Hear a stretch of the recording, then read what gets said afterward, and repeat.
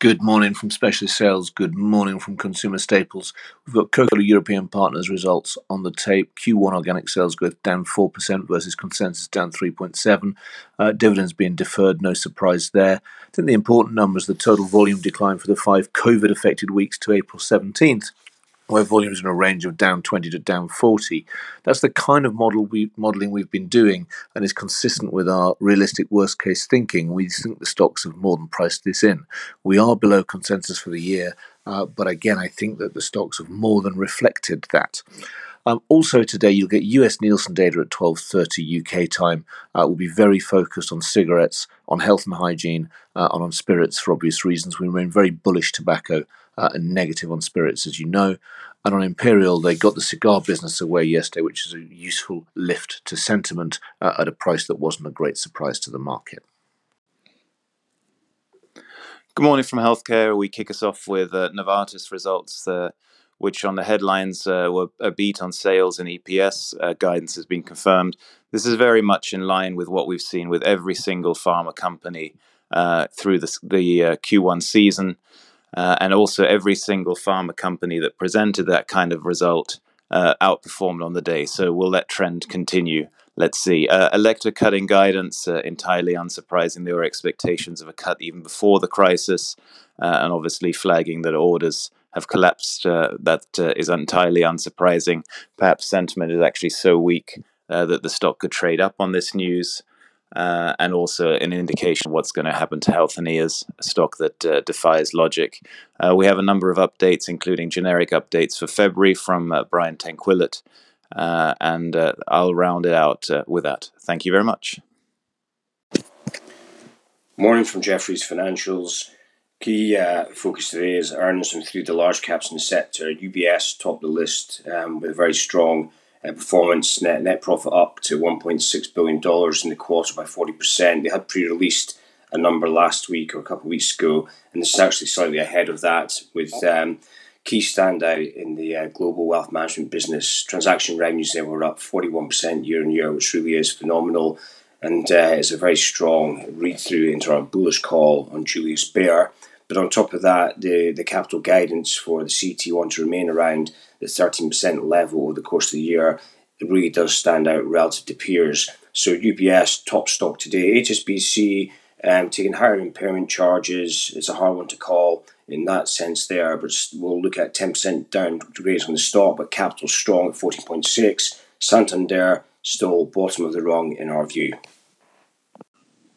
This is Bruna from Industrials. ABB results out. It's a 13% miss on operational EBITDA, but beat on margins. Orders also beat consensus by 10%, and company expects orders and revenues to decline in all businesses, with robotics and discrete automation expected to decline by more than 30% year on year. Management still plans to complete the divestment of Power Grids at the end of Q2. Conti revised preliminary Q1 results upwards last night. Group sales went up by 5%. Adjusted EBIT margin was 4.4% versus 2 to 3% before. Both groups were better than published in early April, and final Q1 results on 7th of May. Philippe downgrades Ferrari to underperform. If recession hits, there is significant downside, as the big re-rating against a declining ROIC doesn't make much sense.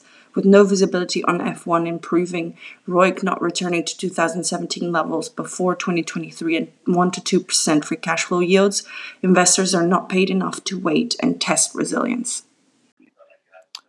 Good morning from Mark Hoffler in Resources. A few things to be flagging this morning in energy. On the research side, Mark Wilson has made some quite punchy downgrades to Aker BP and Lundin Energy. Those two names are quite significantly backed in the market, and so that is a little bit controversial, even if he is pointing to a very full valuations at the moment. In terms of results, we have BP numbers at the operating level a little bit ahead of the consensus.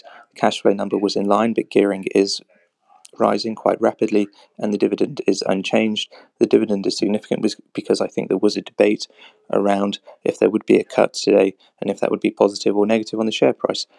Finally, just in oil, it's worth flagging how the USO, the very significantly backed US commodity ETF, has shifted a lot of their expiries, and I think that explains some of the weird moves we've seen in WTI over the last 24 hours.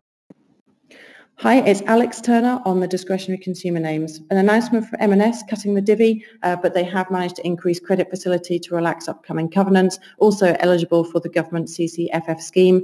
Caveating this, though, are comments that food has been adversely affected by lockdown. We have UK Kantar at 8 a.m. We expect a negative number, given that we should see 2 weeks of destocking in here.